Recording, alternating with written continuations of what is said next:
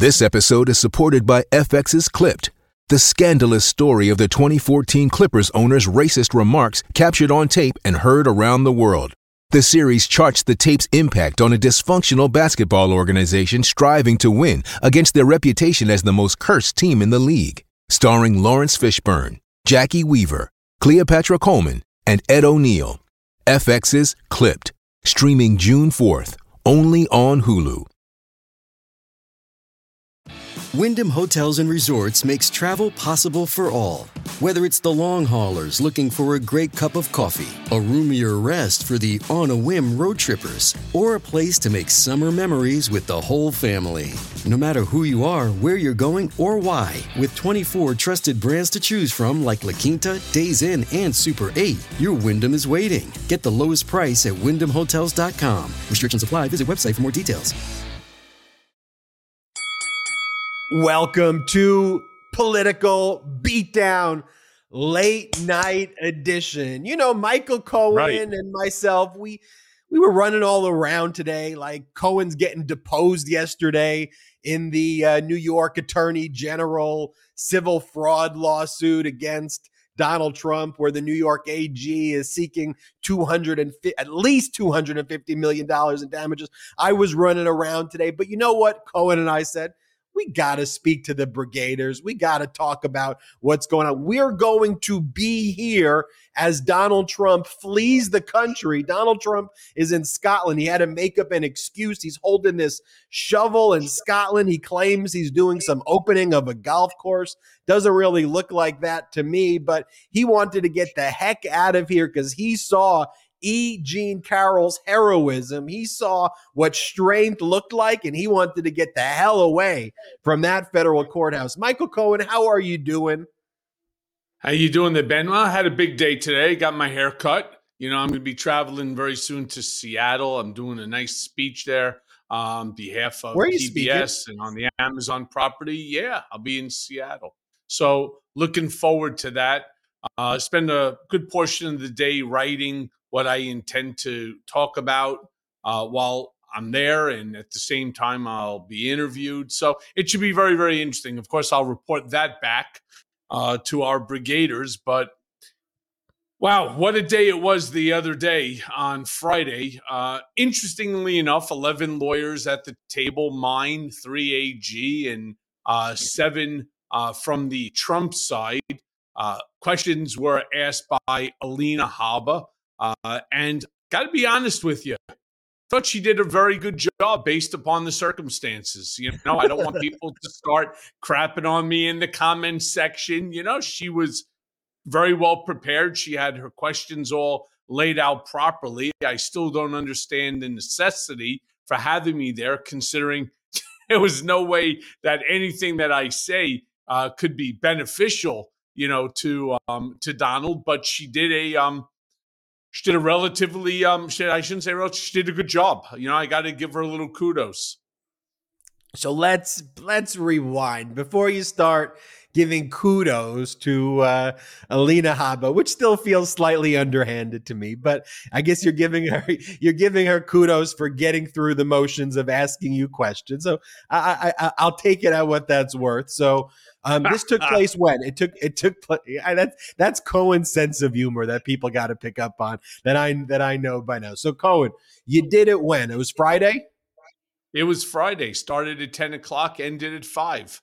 So this is in connection with the New York AG's case, right? I just want to set the stage of what went down on Friday. Then I want you to tell the story. Yeah. So New York Attorney General. Let me break it down in the easiest possible way. It's the New York Attorney General case versus Donald Trump et al., meaning a whole slew of Trump-related entities, individuals, Eric Trump, etc., Ivanka Trump.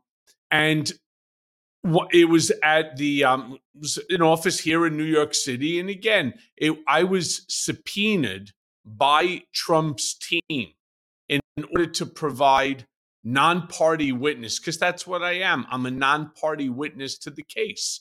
And I was asked a series of questions, shown a series of documents. And, you know, again, you know, not to be underhanded, Ben, there's only so much that you can do. right? When you're deposing somebody and the facts and this, the information does not benefit you. So there's only a certain amount that you can do in order to try to effectuate some sort of a benefit for your client. And I thought she did as good a job as anybody, considering, again, as we all know, in this specific case, the facts do not support a positive outcome the way I see it for Donald. Now, of course, I leave that up to our unsinkable Attorney General Tish James, but at the end of the day, it will really be up to the jury that, will be impaneled come hella high water, as stated by Judge Engoron. How many lawyers were there? 11 in total. There were 7 from the Trump side, 3 from the New York AG side, and my attorney, Jeff K. Levine. Wow. And so you show up. Did you think Habba was going to be the one asking the questions? Did you know where it was going to come from? Did you suspect it was her? No, I had no idea. But then again, this isn't my first rodeo with Alina, nor is it going to be my last. You may recall I have a trial which is coming up in July against the Trump organization. She's also involved in the case whereby I sued not only the United States government, Donald Trump, Bill Barr, and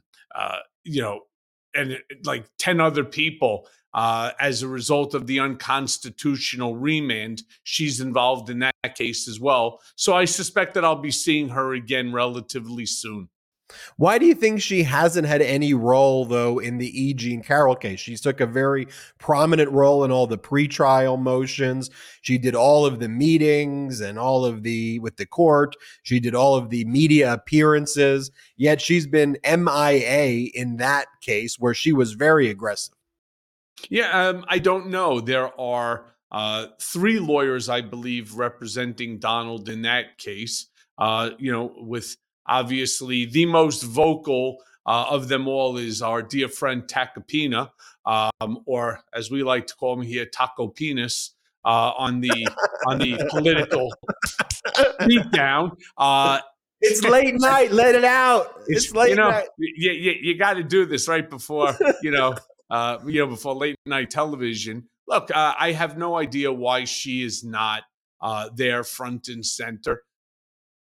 To me, it doesn't make any sense. I mean, if I would have anybody questioning somebody like E. Jean Carroll, I would sooner have it be an Alina Habba as opposed to a Joe Tacopina, who is coming off incredibly rude, very heavy-handed on a woman who has alleged such a disgusting, grotesque act committed against them. And I'm referring to the alleged, the allegations of rape against Donald for this specific incident, which is a fucking heinous and disgusting, act, if in fact, it's true. Now, I do want people to recall that this is not a criminal case. This is a civil case, and it still nevertheless will be decided by a jury here in New York.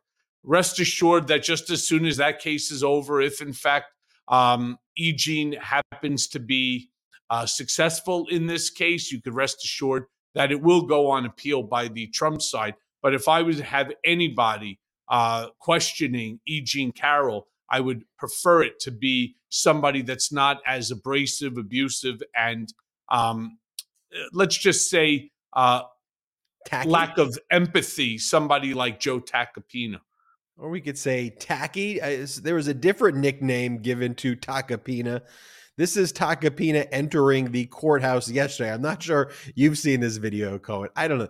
This video, every time I watch this video, it brings me a new layer of like laughter and joy each time. And there's just lots of nuances in it that I find hilarious each time. But just watch what happens when Tacopina enters the federal courthouse. Play this clip.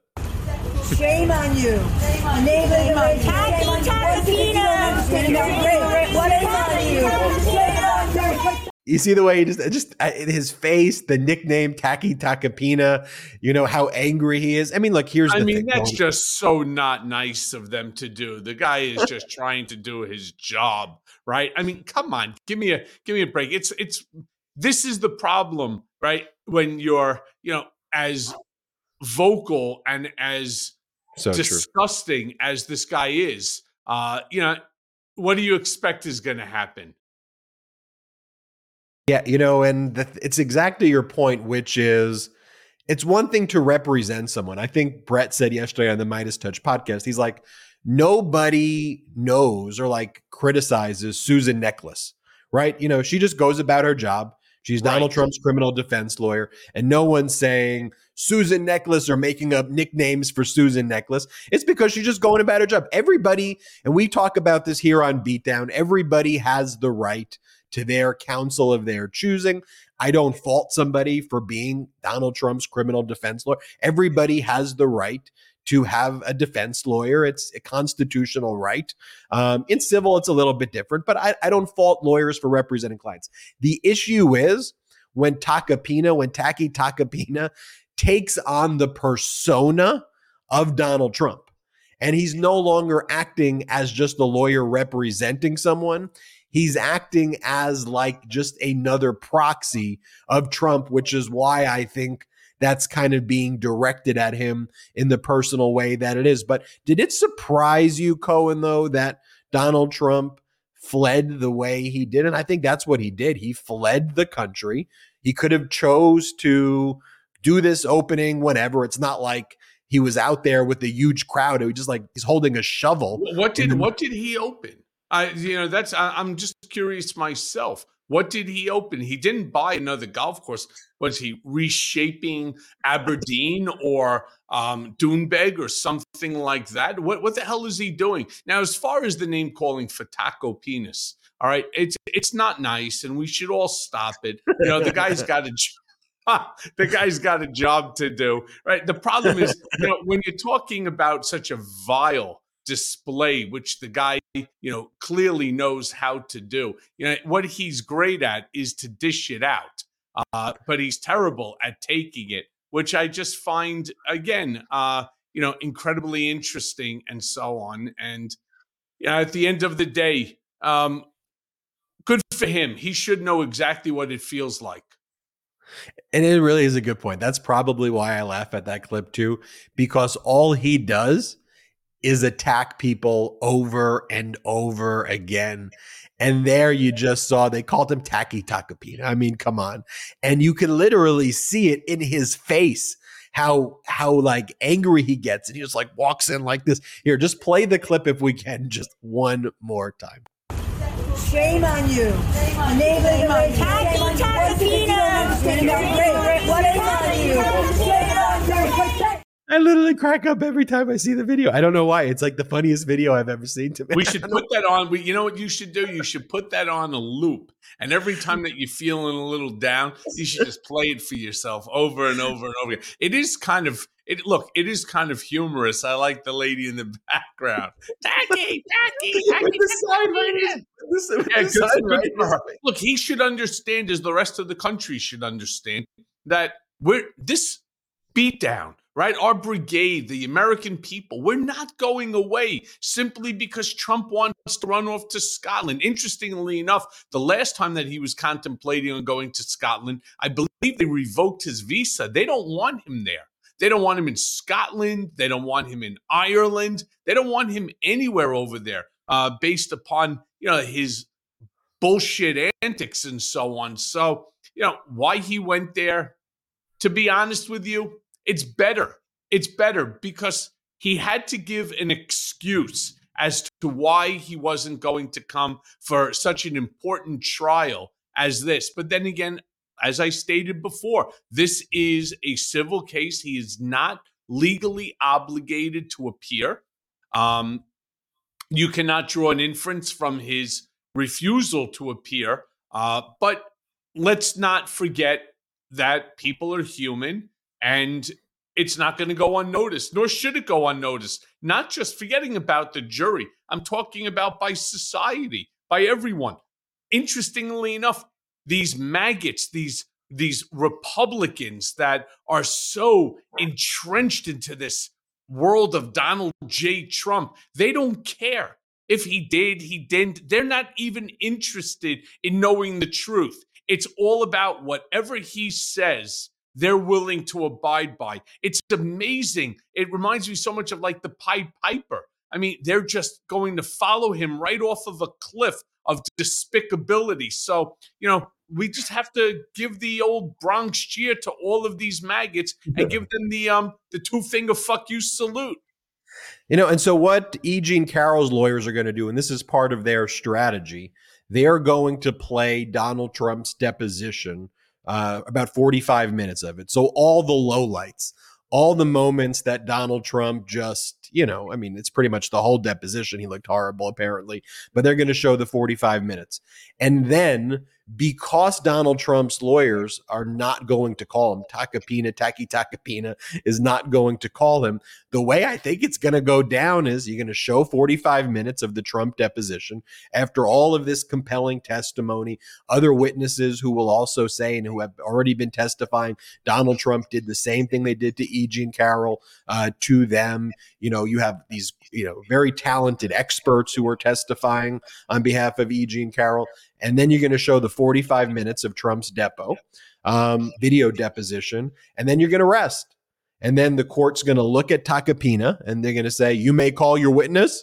And they're going to say, well, we don't have any. We rest. And the jury's, there's going to be this moment, right, where the jury's going to be like, they're not calling him. We've sat here now for 2 weeks. E. Jean Carroll testified, all these people, and they had the burden to rebut. And by the way, while it's not a specific inference that can be made, there is a jury instruction that the jury will hear, which is that if a party had the ability to produce better evidence and they did not produce the better evidence, like a witness who could have showed up, but they didn't have show up, the jury can look at that in balancing the weight of the evidence. And in a civil trial, unlike a criminal trial beyond a reasonable doubt, civil trial preponderance of evidence. So just more likely than the other side, 51% to 49%. If the scales just tilt in one party's favor, you find for them in a civil case. I think that's going to be the argument that E. Jean Carroll's lawyer, Roberta Kaplan, makes in the closing. Look, this is all an issue of dollars and cents, in order to hold him accountable. That's the whole thing. This is not just for E. Jean Carroll about dollars.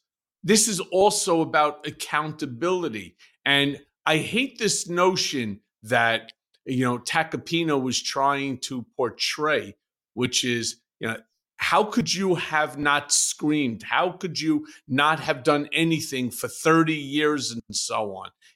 It completely negates, the entire argument of how individuals who go through this type of trauma relate to that trauma. Everyone is different. It's why in the area of negligence law, you have something called the thin shell theory, right? The eggshell theory, which is, you take each individual as they are, not as a whole. And by him doing that and casting that sort of wide net, I think he actually really hurt this case as far as, the Trump side is concerned. I thought it was a terrible strategy to try to. Now, there are many things that he could have, and possibly did ask, but this overbroad sort of generalizations about why didn't you scream and trying to pin her down to a specific, response to it, I just thought really lacked empathy. And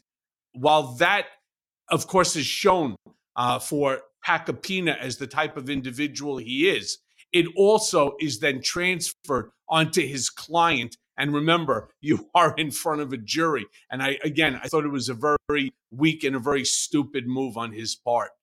There's a reason why Trump and everybody in his orbit, why the MAGA Republicans always attack the judiciary, because it is still a place where facts matter. And there are some judges they got on the bench where facts don't matter, evidently, but it's still a place largely where you have to present facts that are backed by evidence. And you have to support them with declarations under penalty of perjury. You can't just hold one in the fake Four Seasons plumber facility, right? You can't just hold them in the lobby of a hotel and claim that it's an official hearing. There are rules, there are ramifications, and that's where people like Trump, malignant narcissists, suffer. I mean, you see Donald Trump fleeing from this federal case brought by E. Jean Carroll. Look what's happening in a Washington, D.C. federal courthouse with Rudy Giuliani. Rudy Giuliani is not producing any discovery in this case that's brought by Shay Moss and Ruby Freeman, who he just despicably defamed. And the court's like, what are you doing, Rudy? Like, you have to turn over these records. This is actually a declaration submitted today by Rudy Giuliani. Let's pull it up right here. And this is why he says he has not turned over documents. He goes, the Trust Point One documents have now been archived. Trust Point One is an electronic discovery vendor that basically took all of the documents from his cell phone and from his computer when there was a search warrant executed on his property back in, I think, April of 2021. The Trust Point One documents have now been archived. I have endured substantial fees and costs in connection with multiple litigations and investigations, and I can no longer afford to pay Trust Point One to keep the documents online. It would cost me over $320,000 to become current on my arrearage with Trust Point One and to have access to the documents, as well as costs incurred in searching the documents again for additional files requested by plaintiffs other than the email files. I do not have the funds to pay this amount at this time. I declare under penalty of perjury that the foregoing is true and correct. Executed May 1st, 2023, and it's electronically signed by Rudy Giuliani. He's saying, I can't produce records because I'm broke. Ben, how great is this that Donald goes ahead, right, and post the indictment? He's alleging that, and again, I call bullshit on this, but nevertheless, he is still alleging that they raised $17 million. You would think that if there was a benefit to Donald, right, that he would sport out the $320,000, right, on behalf of Rudy Colludi, drunken Giuliani, who's been so by his side across the board, lying for him again and again and again. You would think that he would fork out this money, no different, of course, than the big lie that Donald made when he turned around and he had said to all of these January 6th insurrectionists that I will, I've got you. I will make sure that you're all fine. Yeah, well, they are all fine. They're getting 3 square meals behind bars, but that doesn't mean that they're fine. Everybody has a different definition. Donald doesn't give a shit about them, so he's fine, which of course is all that matters. It is so fucking ridiculous that Donald can actually do the things that he does. He has Rudy, right, on these email blasts coming out. Patriot, we need your help, yada, yada, yada, send more money, blah, blah, blah. I need your money, right? I'll take care of Rudy. Meanwhile, Rudy's sitting there in an affidavit, a sworn affidavit stating he doesn't have the funds. Listen, I know what he's talking about because these things don't cost, zero. They cost a lot. And I've been doing this all on my own up until, of course, this $500 million lawsuit that I now have, 2 attorneys on. Phenomenal lawyers. I have Idanya Perry here in New York. She's the lawyer that won the case that was before Judge Alvin K. Hellerstein, God bless that man's soul, that had me removed from solitary confinement when Trump and Barr and the government unconstitutionally remanded me. But I also have a guy named Benjamin Brodsky based out of Miami, and the two of them together, papers are going in very, very soon. Actually, they're due. The very first set of papers are due on the 8th. So stand by. We'll be talking about what comes out in those documents. But this shit costs a lot. And I thank everybody that's been good enough so far to donate to the GoFundMe. If you haven't so far, please, I'm asking you. This is for, like what I said about E. Jean Carroll's case. This is not about money. This is about accountability. Yes, Donald will be held accountable. And in order to ensure that, we need to ensure that the case keeps moving. Accountability for Donald is something he has never in his entire life ever had to face. Now, it's not just as he facing the New York Attorney General, the New York District Attorney's Office, right, or the DA of New York. He's also now dealing with E. Jean Carroll. My case coming up in July. Soon, and I mean soon, we're going to be seeing what's coming out of Georgia. You have the January 6th insurrection. And on top of everything, that's number 8, my friends. All right. Number 8 is going to be the documents that he stored at Mar-a-Lago when he was supposed to have returned them under the Presidential Records Act.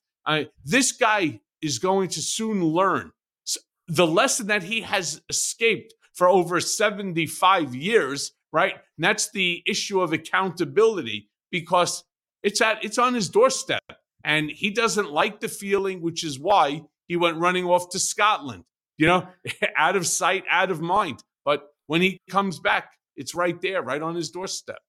You take a look at the lawyers who are defending him, and it's very much like his administration. He goes, I only hire the best. These are like, some of these people aren't even like lawyers. Like, have you seen this guy, Tom Fitton? I think we have a photo of him. He wears like these just ridiculously tight shirts that, I don't know. This is the guy. He runs a group called Judicial Watch. He's not a lawyer. It's like the fact that they have Jim Jordan running the Judiciary Committee, and Jim Jordan is not a licensed lawyer. You've got advice coming from Tom Fitton. And then you had his, this Donald Trump's deputy chief of staff was Dan Scavino. What was your view of Dan Scavino? I knew Dan when Dan was a caddy for Donald. That's how he got him. Dan was a caddy. He started out as a caddy, and then ultimately he's a very personable guy. He really is, and he was the general manager at Trump National Briarcliff, that's in Westchester. Somewhere along the line, a terrible argument occurred between Alan Weisselberg and Dan Scavino. He got shit canned. It was only till Donald became a candidate did Scavino contact me, and with a nice letter to give to Donald about how he thinks about him all the time. It was, as Donald would say, it was a love letter. It was a beautiful love letter. And anyway, so Dan asked if he can come in. He came in. I walked him into Donald's office for free. He said he would do his social media because that's what he's doing now, especially, post the loss of his job as general manager of the golf course. And for free, Trump said, well, if it's free, it's for me. And he got him on, and lo and behold, Scavino did something that few people have been successful ever in doing. Once you are out of Trump's orbit, for the most part, you are technically out. Now, Scavino was out for different reasons than others. He never betrayed Donald. The loyalty was always there. The problem was that he was a very good manager as it related to people, but he was terrible with numbers and budgets and so on. And Weisselberg ended up shit canning him for that. So, that was kind of his job, though, when he was running the golf course. It's kind of a job where you have to be good with numbers a little bit at a very basic level to manage it. Right, that's kind of the job. Yeah, except, again, he was very personal. All the members actually liked him. He happens to be a very likable guy, but somewhere along the line, he allowed his blind loyalty for Donald to cloud his head, and he's become, certainly one of the chief maggots that is still around. He's far from politically astute. As it relates to social media, I wouldn't say that this social media is really coming out of Dan Scavino. It's coming from other folks as well, like the Brad Parscales of the world. Brad, who happens to be astute at this sort of thing. He's still on board from what I understand. And, you still have other, folks that are out there that are, doing, we'll call it overlapping stuff as Dan. But nevertheless, Dan stuck it out. He's a familiar face. Donald likes familiarity and he likes the blind loyalty. And Dan fits all those boxes. So I want to just pull that back for just a second and give all of our viewers and listeners the timeline, because Dan Scavino was just brought in by Jack Smith and testified before the criminal grand jury in Washington, D.C. moments ago, earlier today, in connection with Jack Smith's ongoing criminal investigation of Donald Trump. But the way Scavino got there, if you listen to what Cohen just said, was he was Donald Trump's caddy. He then worked for a period of time at Donald Trump's golf course and managed it, had a falling out with Weisselberg because Scavino really couldn't manage the numbers. And that was kind of one of the job responsibilities when you're running a golf course. You got to have basic math skills. Then Scavino sends a letter to Cohen leading up to the election, basically asking him, hey, I really want to work for free. I'm doing some social media stuff. I'll work for the campaign for free. As Donald Trump that says, what a love letter. What a love letter. This is how Politico then refers to Scavino as of 2019. With few allies left in the West Wing, Trump frequently leans on his unassuming social media guru for affirmation and advice about how his most sensitive policies will be received. And officials say he talks to the president more than just about anybody else. And then at one point, he served not only as the social media director for Trump, but also White House Deputy Chief of Staff. You'll recall he refused to testify before the January 6th committee, asserted executive privilege. They referred him for a contempt prosecution for the DOJ. The DOJ didn't pursue the contempt prosecution, I think because they didn't want that to interfere with what they wanted to do, which was to get him before the grand jury, which is what happened today. Donald Trump tried to assert executive privilege. Trump lost that argument. Scavino went in, testified today. And Cohen, the root of all of this, guess what? Is you. Yeah, thank you very much. Thank you. I feel like Elvis on that one. Thank you very much. Let me be very clear about Dan Scavino. Dan Scavino is not a guy with an iron consistency whereby he could deal with the likes of Jack Smith, right? Questioning him. He is as nervous as anyone I've ever met. I wish that was actually videotaped. I didn't see it. I had heard that he was going in, but I would have loved. I mean, that would make the beatdown right now. It would make all of our brigaders that are joining us right now, if not laugh their asses off, to piss themselves, because Dan cannot hold a sentence together, which is incredible that he's the social media guru, deputy chief of staff. I mean, it is truly incredible. Dan wasn't even authorized to buy sand for the golf course, or he was there to, I don't know, to basically greet all the members and keep them happy and so on, which he did, and he did well. But I'll be very honest with you, Dan under pressure is not a good, that's not who you want to be relying on when there's information, because rest assured, Scavino has now seen what has happened to people like myself and others in the inner circle that have been thrown under the bus. He lies to Congress. He knows where he's going. And Scavino is not one who is, he's soft. To be very blunt, he's just soft, and he cannot withstand any form of pressure. I can tell you that right off the bat. So I do hope they release the transcript. It'll be almost as babbling as one of Donald's transcripts. Oh, and did you see the White House Correspondents Association dinner this weekend? I did, and I'll be very honest with you. I'm pissed at all of these cable news shows and all of these regular news channels. No invitation for Michael. I would have loved to have gone there. I actually, I was asked, if I would like to go a month or two ago. I even put it out there that I wanted to go. And I had a few people saying, yeah, okay, great. I know tickets are a little tough. Didn't look like tickets were so tough. That place was filled to the rim with people, right? I can't understand. Not all of a sudden, it's like they go quiet on you. They're all there. I would have loved to have been there because I thought Joe did a great job in his presentation. To be honest, though, not as good as the delivery as Obama.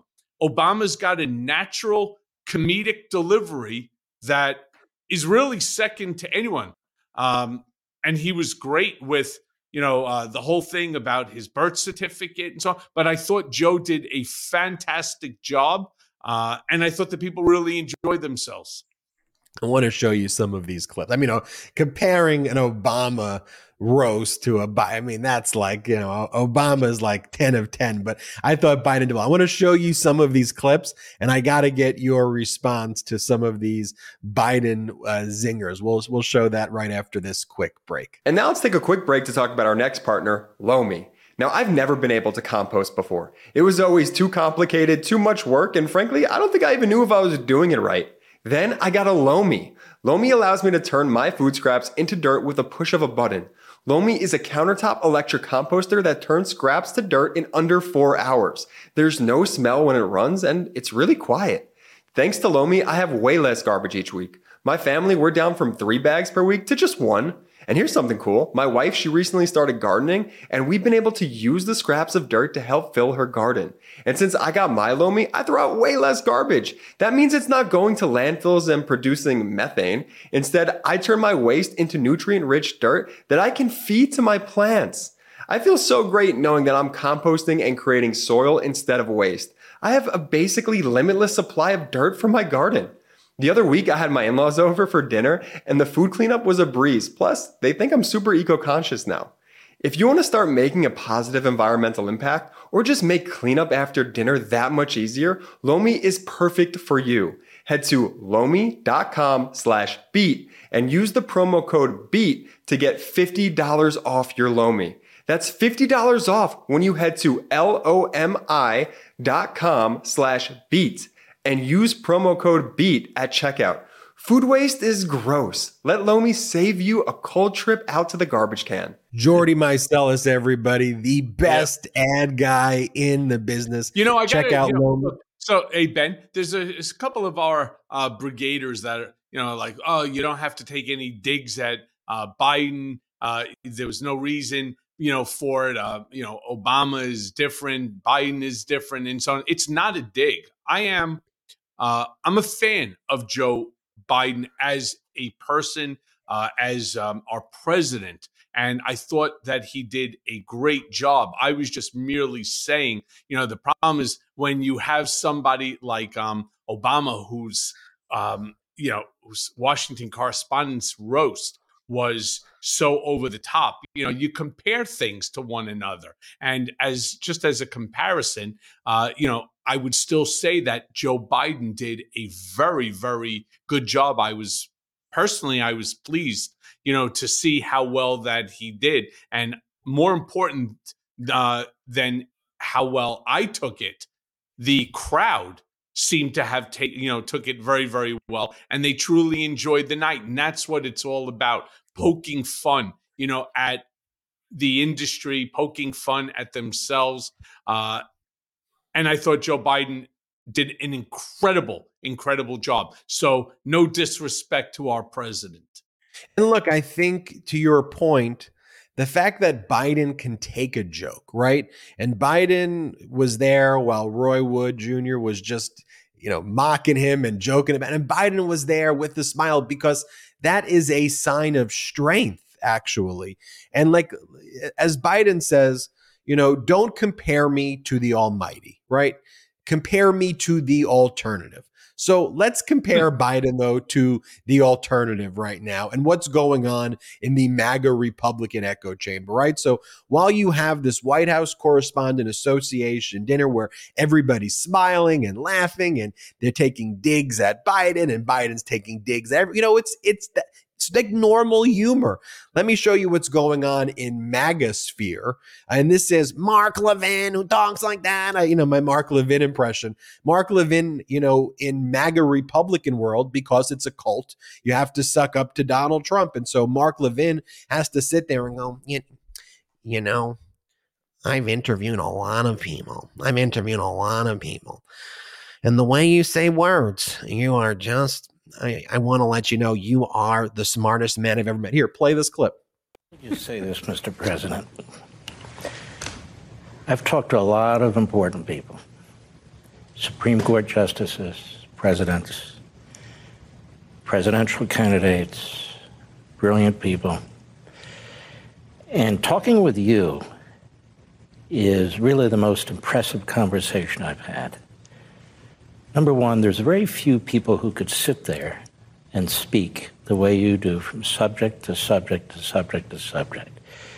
If people would let you speak and actually listen to you, while you have the enormous pressure on your shoulders of these grand juries and other things going on, and you still are able to do it.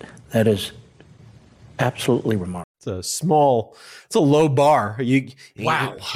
There's so much to say. There's so much to say there, right? I truly don't even know where to start. Shame on Mark Levin. He's clearly not a journalist. Maybe he's the comic here, because that's the funniest shit that I've ever seen in my entire life. What we really need is we need Bernie Sanders to jump in there and stand like right over Mark Levin's head, right? And start, Donald, I do have to ask you one very important question. What the fuck are you talking about? Actually, you haven't said a single word. Right? This is what we need. We need people. You can't have just one kiss-ass Fox type of Mark Levin,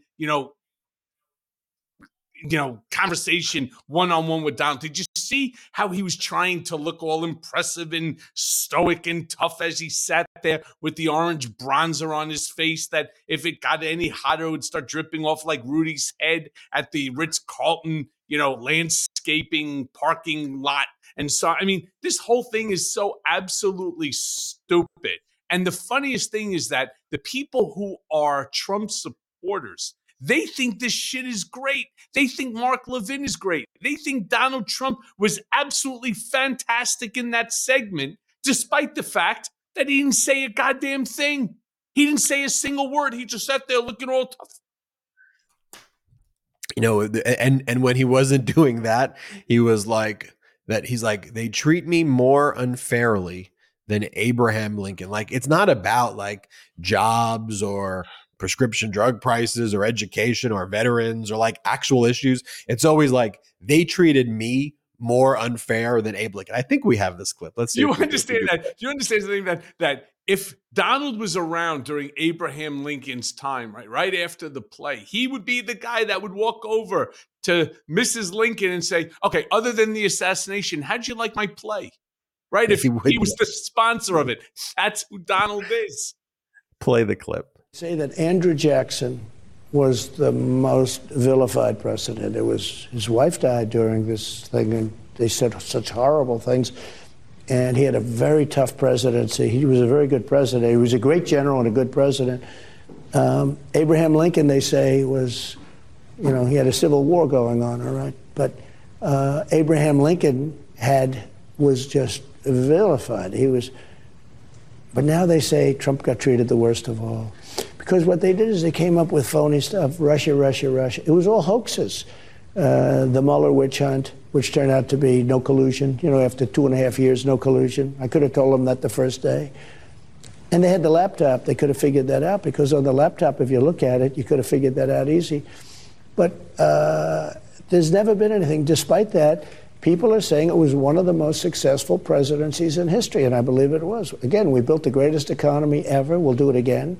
We did things, rebuilding the United States military. I rebuilt it, and then we added Space Force. We added a force. We added a branch of the military. It hasn't been done in 80 years since Air Force. It's the dumb. I rarely curse. This is some of the dumbest shit ever. It really is. Like, he just makes up stuff. Man, we built Space Force. We built Space Force. Nobody else built Space Force. And Space Ghost, who's going to be the admiral, he's right there at the front. You can't see him because he's a ghost. All right? And ghosts are not things that you can see, but they're there. And it doesn't make a difference. So, Mark, why are you asking me these questions? That's the problem here. He is so everywhere. He's everywhere but nowhere. He built the economy. He built another branch of the government, Space Force. I mean, it's so absurd. And a lot of really smart people are telling me that we had the most successful presidency ever. Now, I'm curious. Oh, yeah, I'm sorry. We know who these people are. It's Dan Scavino. It's not even Ivanka anymore because they're not even speaking.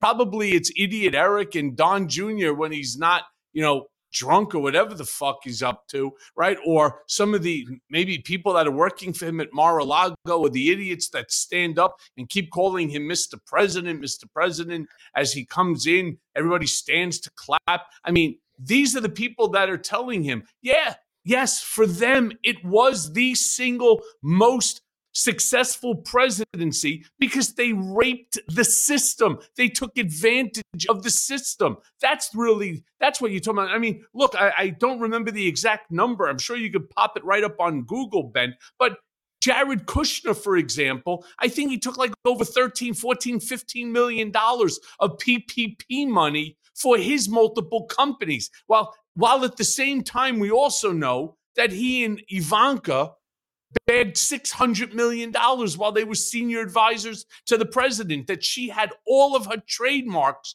approved by the Chinese government, right, once Trump was taking office. I mean, these are not normal things, but don't worry, there's a laptop. And all the information is in that laptop. So far, I haven't seen shit come from that laptop. Personally, I'm interested. The only thing that I've seen so far is something I'm not interested in, and that's Hunter Biden with a drug problem. I'm really not interested in that. Everybody in this country knows someone who unfortunately is afflicted, by this deadly disease. I mean, I have two friends who've died from drug overdoses in just the last few years. It's a terrible situation. And as far as I'm concerned, I have no interest in seeing somebody else or another family's misery and sadness. I really don't. I want to see the things that he's talking about. I want to see the illegal or unconstitutional things that Donald keeps referring to. And as far as the Mueller report is concerned, because other than Don McGahn, I am the second most quoted person in the Mueller report.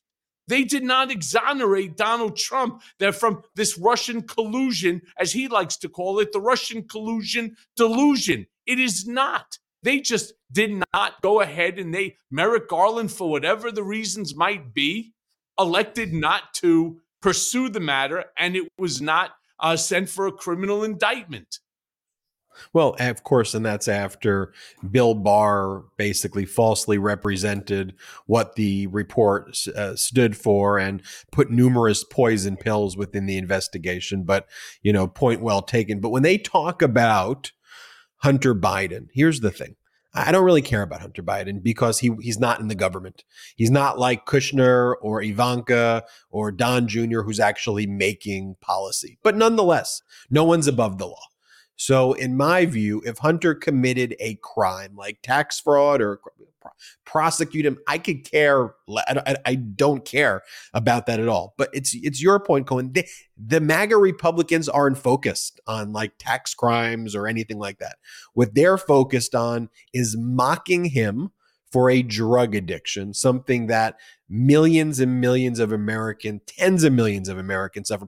Everybody has a family member. And the way President Biden was compassionate to Hunter and said, "I love you, son," made me like Biden more, because that's the type of person that anyone suffering from drug addiction needs in their life. So to mock that, to me, is utterly disgusting. Or then they talk about sex and they show clips of Hunter Biden's genitals or Hunter Biden having sex with people. And, in the most recent one, they're fixated on Hunter Biden having consensual sex. And like Marjorie Taylor Greene, I don't know if you saw this, like in her most recent speech, because she speaks for the MAGA Republican base. She does this whole speech about him and goes, you know what? Have you heard of this thing called Pornhub? And did you know that Hunter has a Pornhub account? He is vile. He is trash. Here, I won't do the whole impression, but watch her speech. Watch what she's focused on. Play this. Here's what I found out this week. There is a website, you may or may not have heard about it, called Pornhub. It is a disgusting porn website. As a matter of fact, it should be illegal. I don't even know why it exists. But Hunter Biden used to have multiple accounts on this Pornhub pornography sex website. And these aren't accounts where he could go watch pornography. These are accounts where he posted his sex videos, like the ones that are on the Hunter Biden laptop. This week, I found out, you want to know what? He still has an account on Pornhub where his videos are posted. It is still live and active. This is the son of the President of the United States. Hunter Biden is the most disgusting, vile, embarrassment, piece of trash. And that is what is a reflection on our country. And they attacked President Trump and his family? I don't care how people vote, Republican, Democrat, Independent, non-political, whatever. That fact right there should be so offensive to every single American that we do something about it. I am very serious when I say we have to impeach Joe Biden because he is corrupt. Because Hunter has a porn. Think about the logic that she's now employing. Hunter Biden has an account, all right, on Pornhub. Whether you like Pornhub, you don't. I'm certain that I'm pretty sure that probably her husband or her ex-husband, whoever he is, probably was watching Pornhub too, better than laying in bed with her. But putting all that aside, at the end of the day, Joe Biden should be impeached as a direct result. Just think about the logic that now Hunter Biden's disgusting. Listen, if that's how you feel about it, no problem. I'm not going to take that away from her. She doesn't like her Pornhub. Okay. Probably has it in somebody else's account, but we'll never know. And at the end of the day, what ends up happening? Somehow that becomes a national embarrassment to the president of the United States, a man who has served this country a whole lot longer than she has actually accomplished something other than trying to protect individuals from being able to go out and to purchase firearms, but not just firearms. I'm talking about AR-15s without any background checks, without any documentation, just a free fucking for all. But she's not the national embarrassment as she gets up there.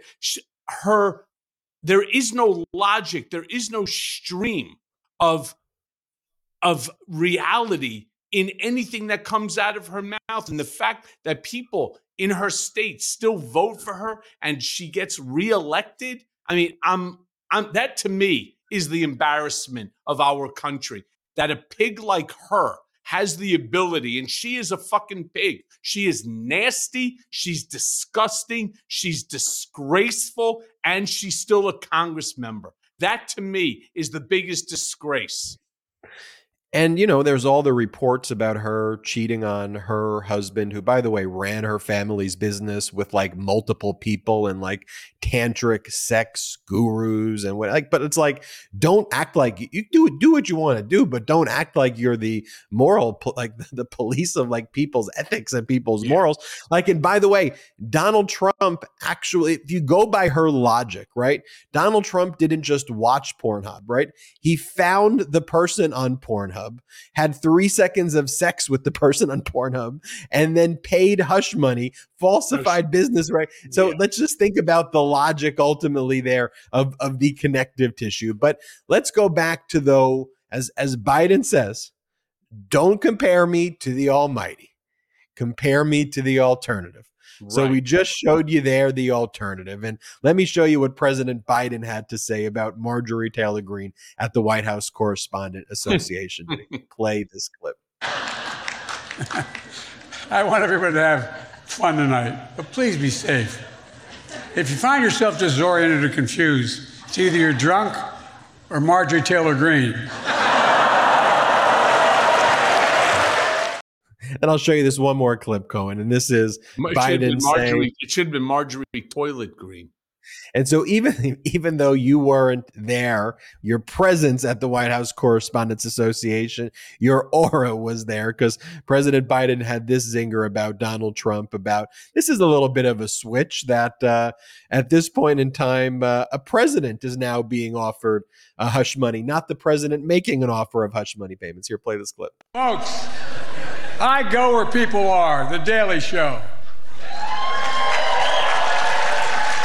Roy's a great guy. He once dubbed me the Jay-Z of Delaware. Don't let that look in your face you did. Tonight he asked me to keep it short. Even offered me $10 if I'd keep it under 10 minutes. That's a switch, a president being offered hush money.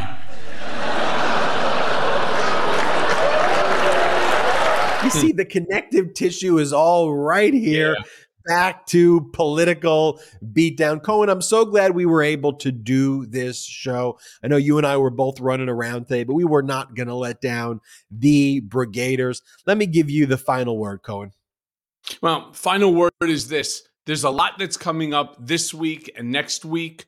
Going to keep you in the loop on everything and anything that occurs. Tuesdays and Thursdays are going to be the days. You know, who knows, Ben, we may even have to throw in an additional, maybe a Wednesday on that one, depending upon when the stuff comes out. But there's so much still that's going on. And as always, like I say, you know, here at Political Beatdown on the Midas Touch Network, on my Mea Culpa podcast, one of the things that we strive to do, and we ensure that we do it, is we don't play with the truth like you're starting to see on so many of these, you know, cable news shows now. You know, we all used to turn around and just look solely at Fox as being, you know, a misinformation haven. Well, it's not true. That misinformation is coming in other places as well. I mean, like I said, when I saw somebody like Ty Cobb on Erin Burnett's show, I wanted to throw up. This is a guy who wants to sit there and attack me and call me a convicted liar without, again, continuing the sentence, what I lied about, and who was the benefit, the direction of, in concert with who, that they all leave out. And the interesting thing is he himself was involved in the crafting, or at least the reading of the document that I ultimately read to Congress that ended up as the 1001 violation. So talk about hypocrisy at its best. Yeah, I acknowledged, I said it. I am the one whose mouth it came out of, and I am responsible for it, and I suffered the consequences and the penalty for it. But that doesn't give him the right to turn around and to sit there and to deflect and to say, oh, I'm good, he's bad. Everybody today, you know, it's so easy for them to deflect from their own, you know, errors and from their own malfeasance in this case. But here on Political Beatdown, I promise you something, neither Ben nor I will allow that to happen. We call it for what it is. We call it straight. You know, will we make a mistake here or there? Absolutely, but we will correct it. All right.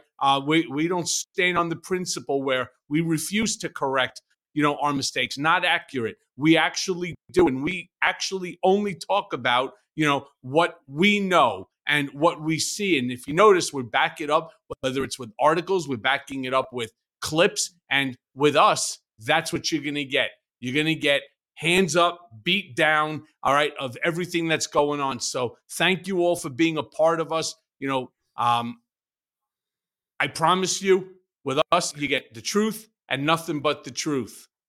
Hit subscribe. We're on our way to 1.5 million subscribers wherever you get your audio podcasts. Brigade, make sure you download Political Beatdown on audio podcast as well. Subscribe on audio. If you're just an audio listener, subscribe on the YouTube channel. Check out Cohen's book, Revenge, wherever books are sold and wherever audio books are sold. If you want to help out the Legal Defense Fund and Michael Cohen, it's in the descriptions of this YouTube channel. We really appreciate that. And again, hit subscribe on the YouTube channel. Help us get to 1.5 million subscribers by this summer. I'm Ben Meiselas, joined by Michael Cohen. This has been the Political Beatdown. Shout out to the Mighty Mighty.